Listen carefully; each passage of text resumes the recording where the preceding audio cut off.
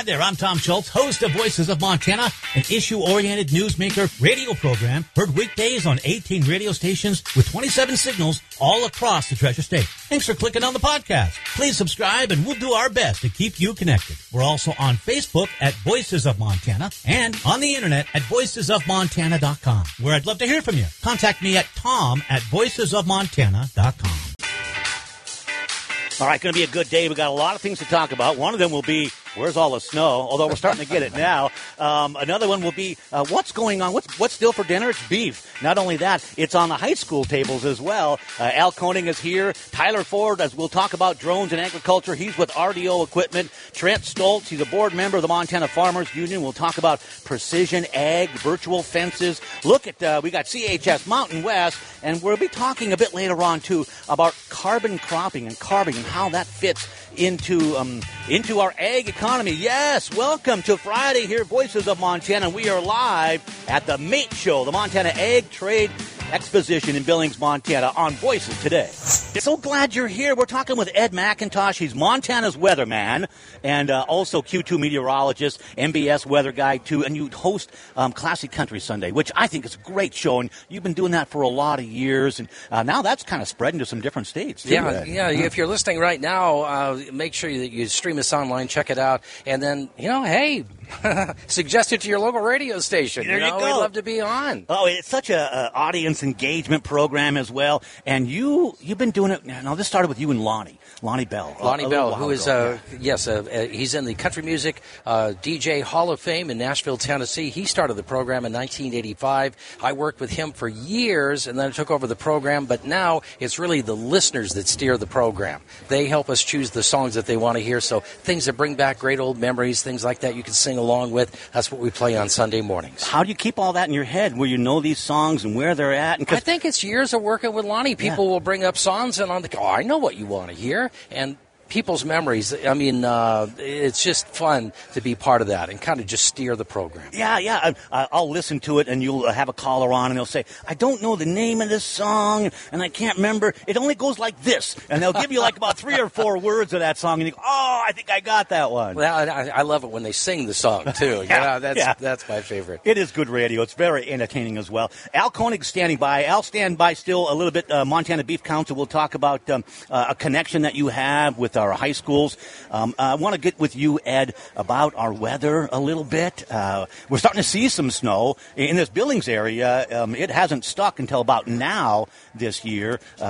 People are looking you for a little more snow, and you're just a messenger. I'm going to let them down too, because this system's clearing out of the state. We still have a lot of travel concerns, but the sun's breaking through. We're going to get back into a warmer, drier weather pattern all over again. Northern Wyoming is going to see some of this snow push through. I got an email this morning down to Sheridan, Wyoming. He was thrilled. They had 6 inches of snow on the ground, but now that this system is moving out, it looks like the end of February we're back into this warmer and drier weather pattern again. So we're going to be struggling for spring runoff. Do you see and recall when we've been this far behind in our snowpack, but had it catch up? It can happen. There is a difference, though. If we start getting the snow earlier in the year, think about it like if you get the snow early and it gets it hangs around and you drive over it for a while and it gets packed down on your driveway. It takes forever for it to leave. We start getting this late spring stuff. It doesn't have enough time to get packed down and really stick there long enough, so the spring runoff will still happen earlier in the year, even if we start getting a lot of this snow down now, because it isn't compressed and it isn't going to be hanging into the mountains quite as long as it might be if it had fallen in November or December. What then, and everybody wants to know, and it's kind of hard to say because you still have months ahead to maybe gain some, but they're trying to anticipate an impact this year for a lack of moisture. What do you tell them? Well, right now it's really in that it's too early to say. It really depends on how we do. Now, coming off an El Nino year, if you take a look historically, what we've seen is that usually the El Nino effect happens earlier. That's the warmer and drier. And then as it starts to ease up a little bit into the spring, we start to, maybe we can squeeze a little snow out of this before we're all done. So fingers are still crossed that we can get something out of it. I was working with one of the guys from the Weather Service last week, and we were figuring there's a 7% chance that we're going to have average snowfall for the mountains by the time it's done. But even if we can get a little bit closer to that, it'll make a lot of difference. You sound like you love your job. I do. Yeah, it's a lot of fun. Yeah, I'm happy for you in that. That's like not working for a living, That's right? Yeah, and Classic Country Sunday as well is sort of the same thing, another thing that you love. So, I do. Yeah. Let's welcome Al Koenig with us here, field specialist for the Montana Beef Council. Al, what's going on? Well, just enjoying a beautiful day in Billings here at the Mate Show. Thank you guys for having me on. Yeah, and beautiful, meaning we got some snow out there. That's probably something that near and dear to your heart as a member of the Beef Council. Got to have some moisture, don't you? Yes, sir. We were definitely looking dry there for a bit. Glad to see some of this white stuff. I'm from over west of Bozeman towards Three Forks and our cow pastures. Although we love seeing the green grass and being able to graze through December, we're starting to get pretty dry, and we're glad to see some heavy, wet, real high moisture snow. So thank you, Ed, for that. Appreciate it. Yeah, he makes a lot of days, and then he ruins some days too. Al, talk about your association now with the high schools, because beef with the Montana Beef Council. When you're looking at all those activities that high schoolers are doing, and kids are just full of energy as well, the protein and the nutrients in beef really fits well with them, doesn't it? Absolutely. So we've got a really exciting new partnership with the Montana High School Association that is enabling us to power Montana high school athletes with the protein-packed goodness of beef. So as a former high school athlete myself, I played basketball for the Belgrade High School Panthers back in the day. We're both looking up at him. Yeah, we're on radio, so we can appreciate it. Basketball player. Yes, sir. Yep. He's got a good 4 inches on us, at least. Yeah. Well, I still got it. If you guys want to do a little pickup game afterwards, then I know how to play D. All right. Well, we'll once we're off here at 10, then I'll hold you to it. Heck, we'll do it now. Give me a ball.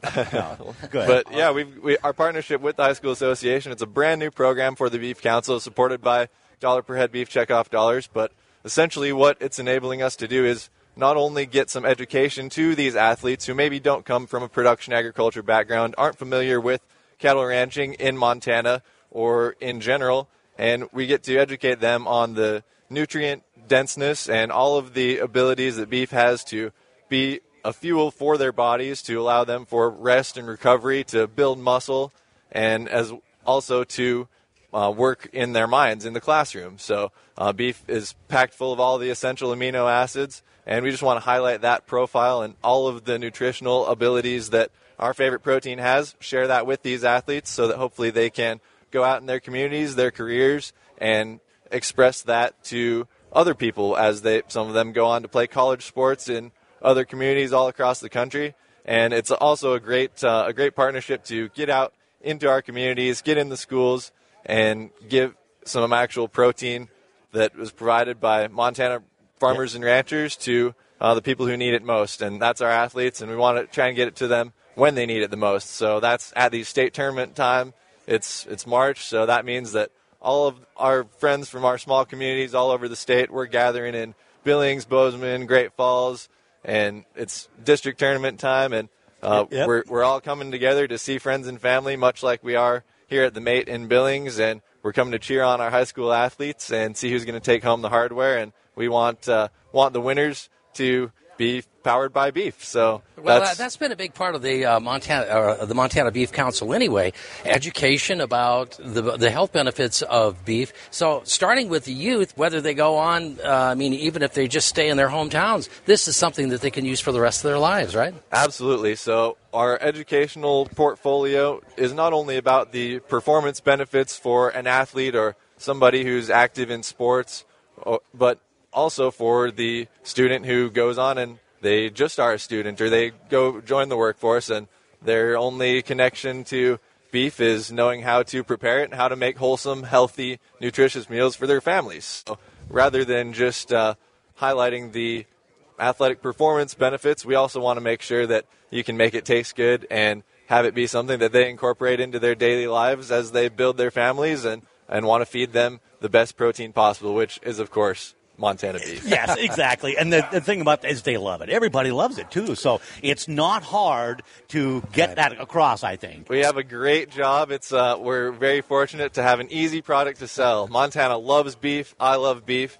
And most everyone else would agree that they have very similar thoughts and feelings as well. So it's a great great position to be for sure. We have Tyler Ford standing by, RDO Equipment. We'll talk about drones in agriculture. Give us a quick word on the BQA certification. Yeah, so we talked about not only on the education side for our athletes, but we also have an exciting initiative that we're doing for the second year with our Montana FFA chapters. So that's our Future Farmers of America. We've got a drive where we're incentivizing chapters to have their students get their beef quality assurance certification and learn more about the process of raising beef and how it's produced here in Montana. And we're offering cash prizes to FFA chapters that get the most certifications for the large school categories, the AA and the A high schools, as well as the smaller schools, the B and the C schools. So the first place chapters that get the most certifications, they're going to win $500 for their chapter, and we're also offering a second place prize of $250 for the reserve champions in either division. So if you got any FFA students out there in your communities, or you know an ag teacher at your high school, definitely encourage them to check that out, and they can get some cash for their chapters for some awesome education. MontanaBeefCouncil.org for more information on that, Al. Yes, sir. Yeah. Visit us for recipes, for information, check off ideas. All things beef, that's a great resource, MontanaBeefCouncil.org. Thank you. Appreciate that. Yeah. Thank you Good very luck much with that. for having us. That's cool. And it is tournament time, and I know we cover a lot of tournament games ourselves. Those kids are always hungry. Right. Tournament time as well. So. And I know I am after you get done about 9:30, and you're ready for a big New York strip or something like that. So, Al, thank you. Appreciate that. We're going to switch over here now and talk with Tyler Ford with RDO Equipment. And Tyler, good morning. How's it going? Good morning. Going great. How are you? Yeah, I'm doing good. How do you like Mate? I love it. Look forward to it every year. Yeah, it's a lot of fun. And why not? Because you have got, like, equipment, and that's just sort of the fun part, isn't it? Here, look at this Bobcat. Here, look at this John Deere, right? Yeah, all kinds of new toys. Yeah. What when we talk about drones in agriculture, it seems like it's an emerging technology, but drones have been around for quite a while, actually. They have been, yeah, and there's a lot of uses for them, and they're definitely gaining popularity, and farmers and ranchers in this area coming up with new uses for us all the time. So, everything from checking cattle from your back porch to if you want to measure the crop health, and scan your entire crop, and be able to tell, say, how your fertilizer is working, where you might need more or less irrigation, and all kinds of uses. So. Well, I think a lot of folks think of drones. Sometimes they see people having fun with them out and doing things. We're talking about serious work. What kind of training goes into being able to operate one and use it well? Are there certifications, training you need to do? There's a pilot license required depending on how you're going to use it. If you're essentially going to make money with it, there's a new license that's required from the FAA now, and we've got a lot of pilots on staff to be able to help you pass those types of exams. And as far as training and learning how to fly the drones, are very easy. A lot of them actually fly themselves, so a lot of ways kind of take the fun out of it at times, but it's very easy to learn and get into, and very cost effective. The more the technology's out and been around, lower the prices are coming, and more you're able to do with them. So. Talk about then how they are employing that. You gave a list of a lot of ways that to me kind of said, wow, I didn't know that you were using drones for, like you talk about, to measure the water in your irrigation ditches. Sure. Yeah, talk about some of those applications. So depending on what kind of payload you want to put in, a UAV is going to kind of dictate what you can do with it. So if you put a regular camera in it, obviously, inspecting and checking your fields and stuff like that. I know a lot of agronomists use them to save a couple pair of boots throughout the summer, and instead of walking around, you just do a lot more work in a hurry, so if you just want a visual inspection, that's a great way.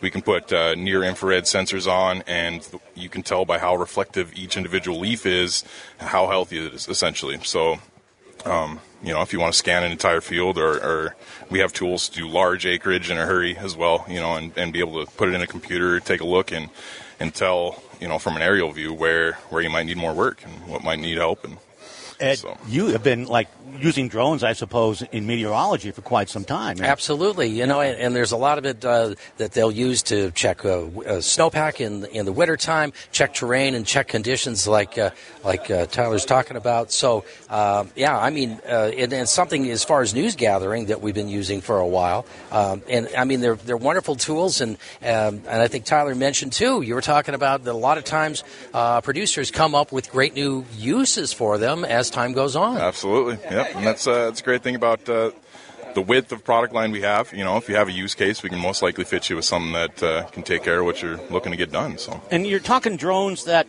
they're not the NASA drones. They're drones that are accessible to people. And are they large? Do they have lasers? I suppose, like you said, depends on what kind of payload. But sure. I think the sky's the limit for them, right? Absolutely. We carry everything from, tri-rotor copters, just 3 rotors on a smaller bird, and then we have larger fixed-wing aircraft that can scan about 400 acres in less than an hour, and they're, almost as big a wingspan as I have, wow. So 5 or 6 feet.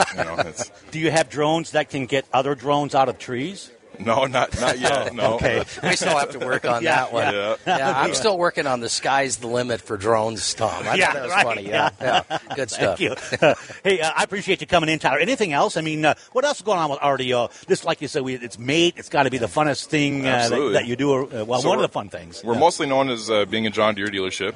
So we have John Deere construction equipment, but I deal mostly with survey equipment like total stations and GPS equipment, lasers, just really anything technology is kind of my wheelhouse. And so that ties right in with the drone technology. Absolutely. Yeah. Where are you guys at here? We are in the west side of the building. You won't have to look far because look for the giant orange drone. There you go. Yeah. You'll find me. Yeah. Tyler, thanks, man. Thanks for stopping by. Good to see you.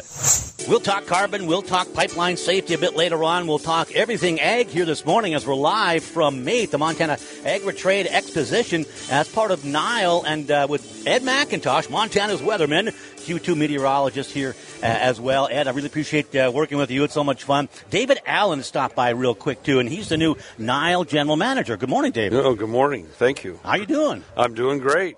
Hey, I'm with my hero here. I know. I told Ed, I said, I don't go to sleep at night until you speak, and if you're not on that night, I don't sleep well. And to which Ed said, he said, "Bless you, my son." To sleep than anybody else around the state. Right. How's MATE going this year? Tell me about it. It's going very well. I mean, yesterday I think was pretty strong given the weather we started with and everything, and today looks like it should be really good, and tomorrow ought to be crawling with people. So.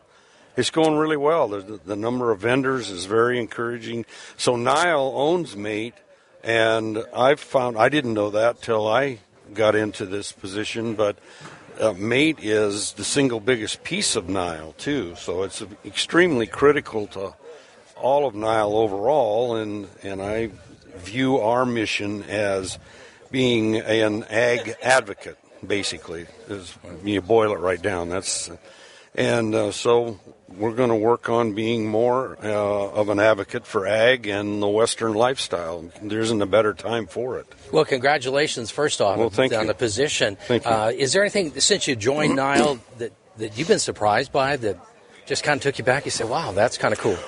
MATE was one of them. I mean, when I, interviewed and then when I got into it and obviously started going through budgets and whatnot, I'm like, wow, MATE does that, and it's really strong. So that was my pleasant surprise to find that out. I've only been on the job a week, so I don't know much. So. Well, I know you know something, or you wouldn't be. Well, here. yeah, I know you now. So, yeah. What do you think as you look into the future, so to speak? And yes, sir. I don't think you'd be appointed this position if you didn't have some vision for ag and for NILE in the future. What is that? Well, again, I think ag is cool. Ag is relevant.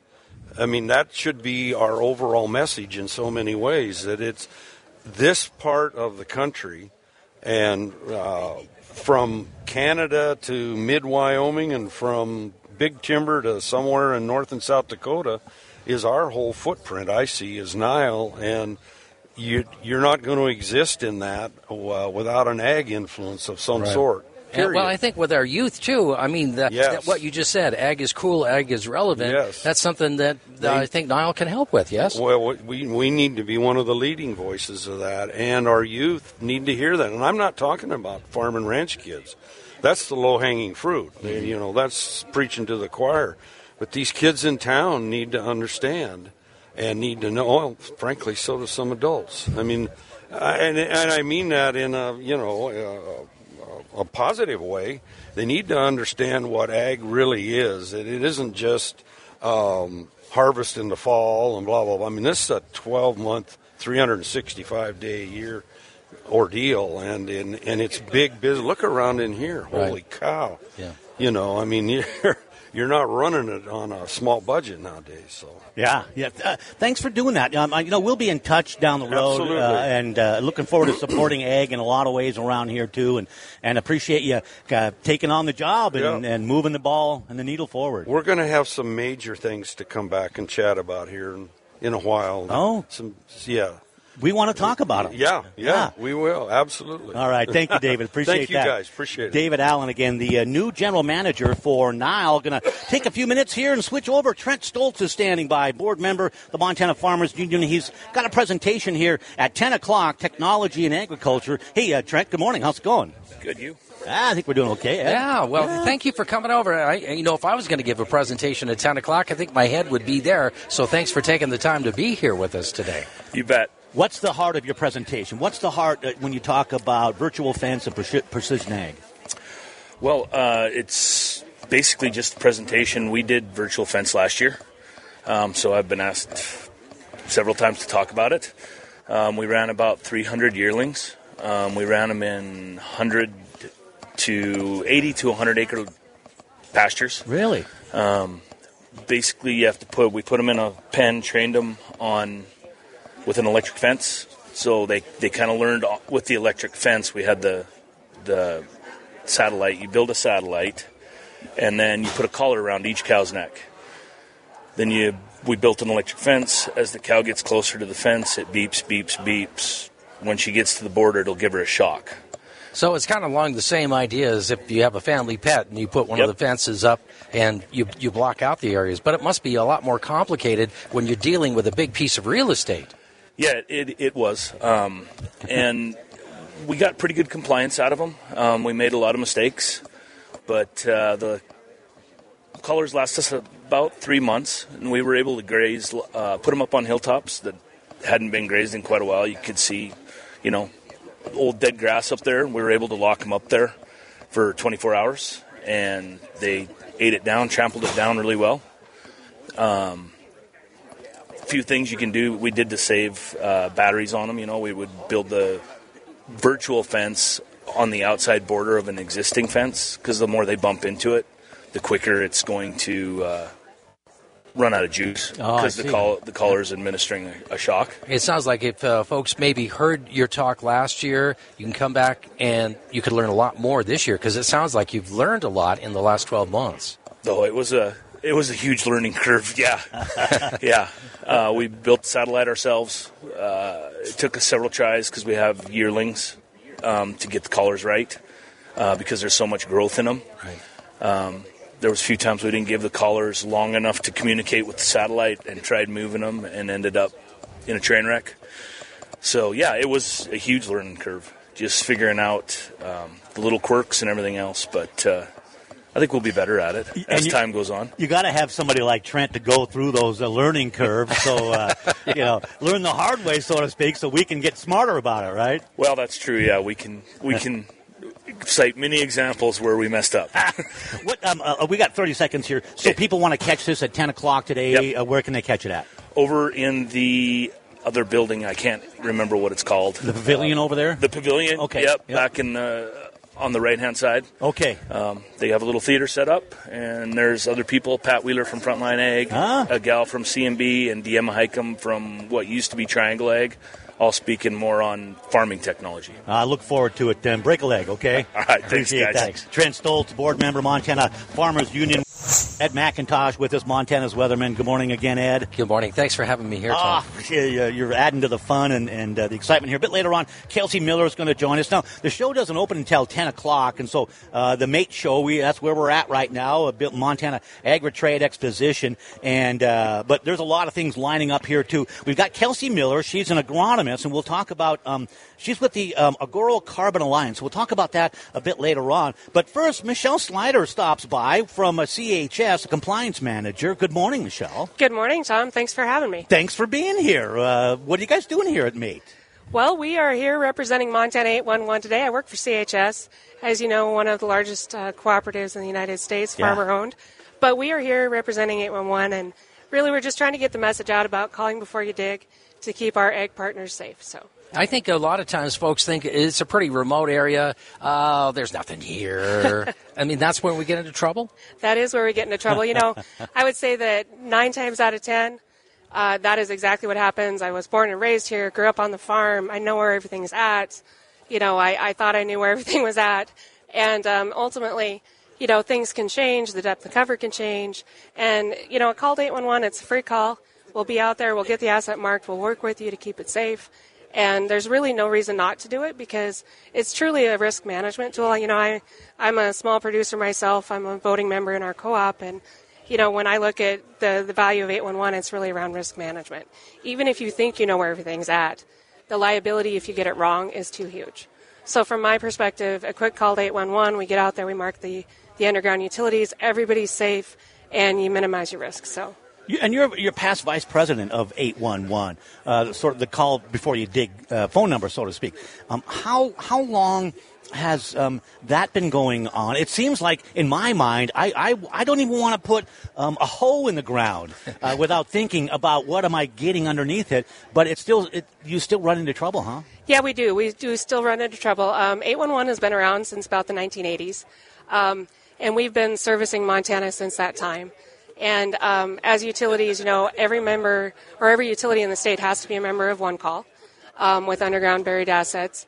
So it's been here to keep people safe for a long time. You would think by now the message would be out, but we do still have people, again, they have that mentality, I think I know where things at.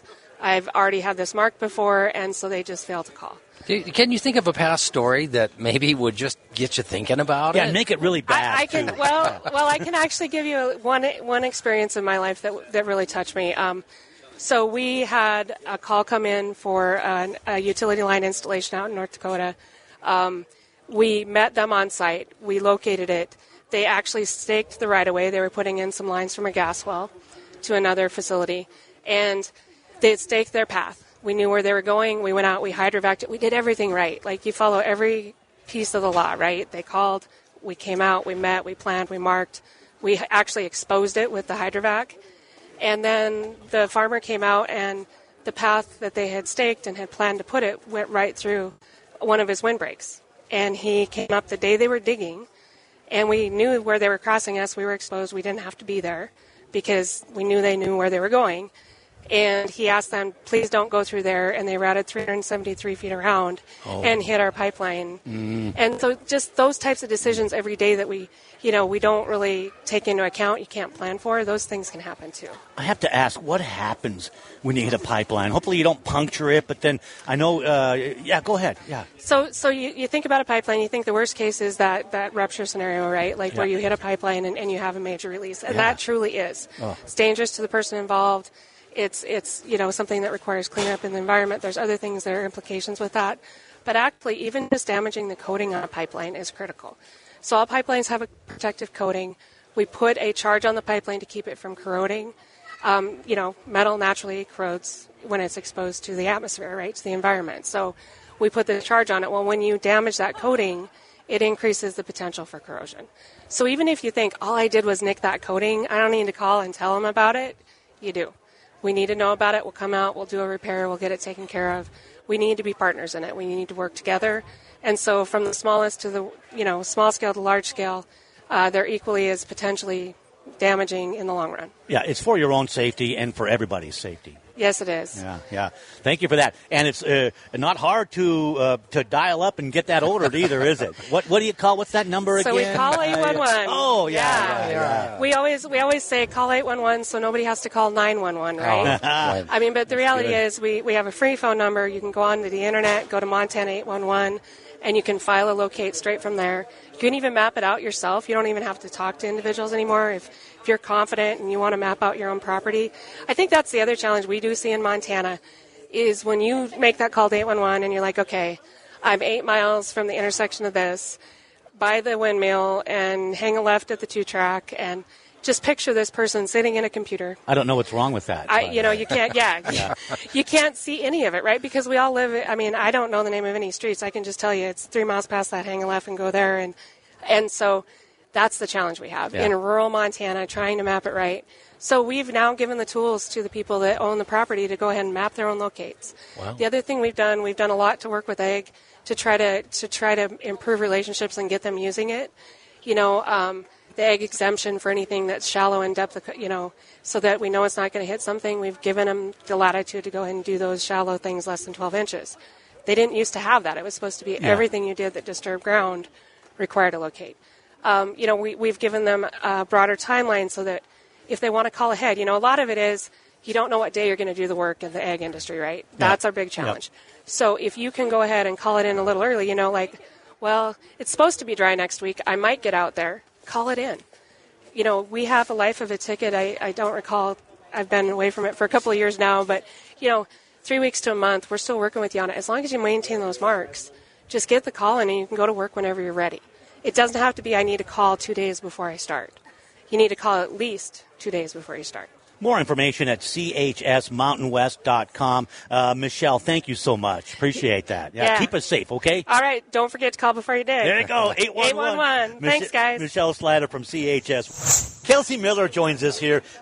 She's an agronomist. Carbon cropping and sustainability is her focus at Agoro. I'm having a rough time saying that sometimes. I don't know why. Agoro Carbon Alliance. How are you today? I'm good, Tom. Thanks for having me back. Agoro Carbon Alliance. Agoro means, it's Greek for a gathering place to exchange ideas. Agoro. Oh, well, heck, I like that already. I do too. Okay, so are you gathering ideas about carbon? Is that where the focus is right now? Absolutely. So Agoro Carbon Alliance is a nature-based carbon capture company. So we work with ranchers and farmers all across the country and in Brazil, actually, to help improve their soil and create carbon credits. What's that like? I mean, Ed and I, we're looking at you with a blank stare. We have no idea about what the carbon market is and how it even works. And I suppose we're not alone in that regard. No, absolutely not. But you do know how carbon works because the sun shines, the plants photosynthesize CO2 out of the air, and they're putting it into their plant tissues as carbohydrates. And through their root exudates, they can feed all the microbiology in the soil through sugar, right? Carbon, carbohydrates, sugars. Okay, so how do you bank in on that? There you go. That's the question. Well, farmers and ranchers who are stewarding rangelands in Montana, say where I work, they know that functioning system is capturing sunlight and sequestering carbon all the time.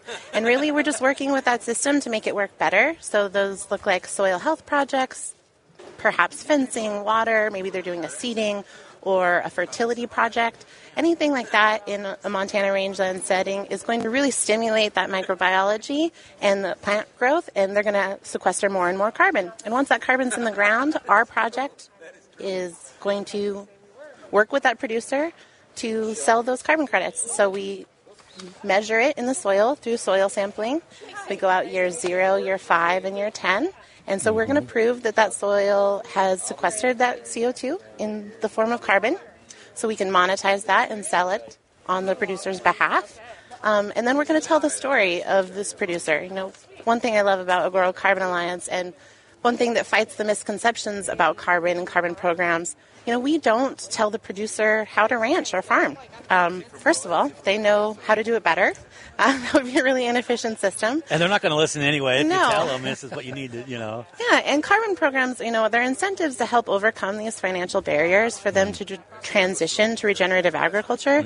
But the soil health is really what's going to make them the money and improve their operation and their profitability. Carbon programs and carbon financing, as it's sometimes called, this money they're getting for these offsets that are really coming from the consumers of these corporations who are demanding it. Yes. But that money is really just meant to help them make that transition. These are costly and risky endeavors. It's a big boys poker game. So you're like an investment banker for dirt. I love that, except we don't call it dirt. Okay. That's a 4-letter word. It's soil. Okay. All right. Yeah. Not every soil, I can imagine, is suitable for carbon sequestration, right? Well, what I think you're meaning is some soils are going to sequester it faster than others. Montana has a lot of arid areas, and in the West, we have some poor soils, poor organic material soils. So really there's a huge opportunity there to get that system up and running again. And when it is up and running, boy, we really can sequester a lot of carbon. On the other end of the spectrum, I hear people say, I'm all fenced up, I'm watered up, we've been running this ranch for 5 generations, and they kind of occlude themselves from participating because there's this thing in carbon markets called additionality. And we need to say that this money we're incentivizing you is going to cause you to put carbon in the soil that wasn't there otherwise. And so if they're saying, like, oh, my system's working well, but we know producers are making changes, monitoring their rangelands, improving their soil health every year. So soils aren't necessarily at their maximum. Those systems are working really well and sequestering carbon really quickly, too. So it sounds like even though you're not telling producers how to do things, producers can share information with each other to maybe make a better situation in their particular case? Absolutely. And Montana's great, and Wyoming, the West, for not gatekeeping. People are really willing to share. One thing that Agoro really offers, I'm an agronomist on our grower success team. So over our 10-year contracts, I am the one that can help consult in those projects. And it's really just this free flow of information. They come with me with ideas. I can give them some science and supporting information. I'll kind of collect their small amount of data we require every year, help them with the monitoring and bring tools to them. But really, they're the arbiter of what happens on their ranch. Are they sequestering carbon in lands that will produce only certain amounts or types of crops, or is it mostly on just cover crop lands? How does it come together, sequestration and ag production? So I'd say it's happening wherever plants are growing. Yeah. Agoro has a row crop program and a range and pasture program, and a lot of carbon programs, people really think of the Midwest and corn and soybeans. And precision ag, they sort of think the same thing. These are high-tech tools and kind of a very expensive game. In our area, a lot of it looks like low-input systems, building systems around things that are free. Cows are grazing non-farmable land, those kind of things. But we really work all across the nation and meet producers wherever they're at. If a producer's listening and they're like, look, I still don't quite get this. I'm not quite sure if this is for me. What do you recommend? What's their first step? Well, it'd be really quick for someone with 500 acres or more. They can calculate their carbon potential at agorocarbon.com. Really, I would say carbon markets in general, just think of those kitchen table conversations you're having with your stakeholders or your family, with your ranch manager, whoever. What are the projects that you want to do? And look at how we can stack revenue. There's lots of resources out there. NRCS, there's programs with NGOs where we can get seed. I love helping our producers stack that revenue, but there's a lot of options. Yeah, and it's still relatively new, so there's still probably a lot of discovery yet to be done. Yeah, absolutely. And but sometimes there's a little bit of the fear of missing out, right? Because if you're going to have a good idea, and really it's about making those changes on your pasture, the best time to do it was 10 years ago. The second best time is probably today. Kelsey Miller again. And what does Agoro mean one more time? It's a gathering place to exchange ideas. Love that. Agoro Carbon Alliance. And it's kind of like this show. Yeah. Thank you, Ed. Wow. AgoroCarbonAlliance.com for more information. Thank you. Appreciate that, Kelsey. Much, great stuff. Hey, Ed, I appreciate you too, man. Let's do it again, okay? Yeah, I'm looking forward to it. Take care. Thanks again for joining us for the podcast. Please share and subscribe and let us know what you think. Email me at tom@voicesofmontana.com. And don't forget, we're on weekdays on your hometown radio stations all across Montana. We hope to hear from you there too.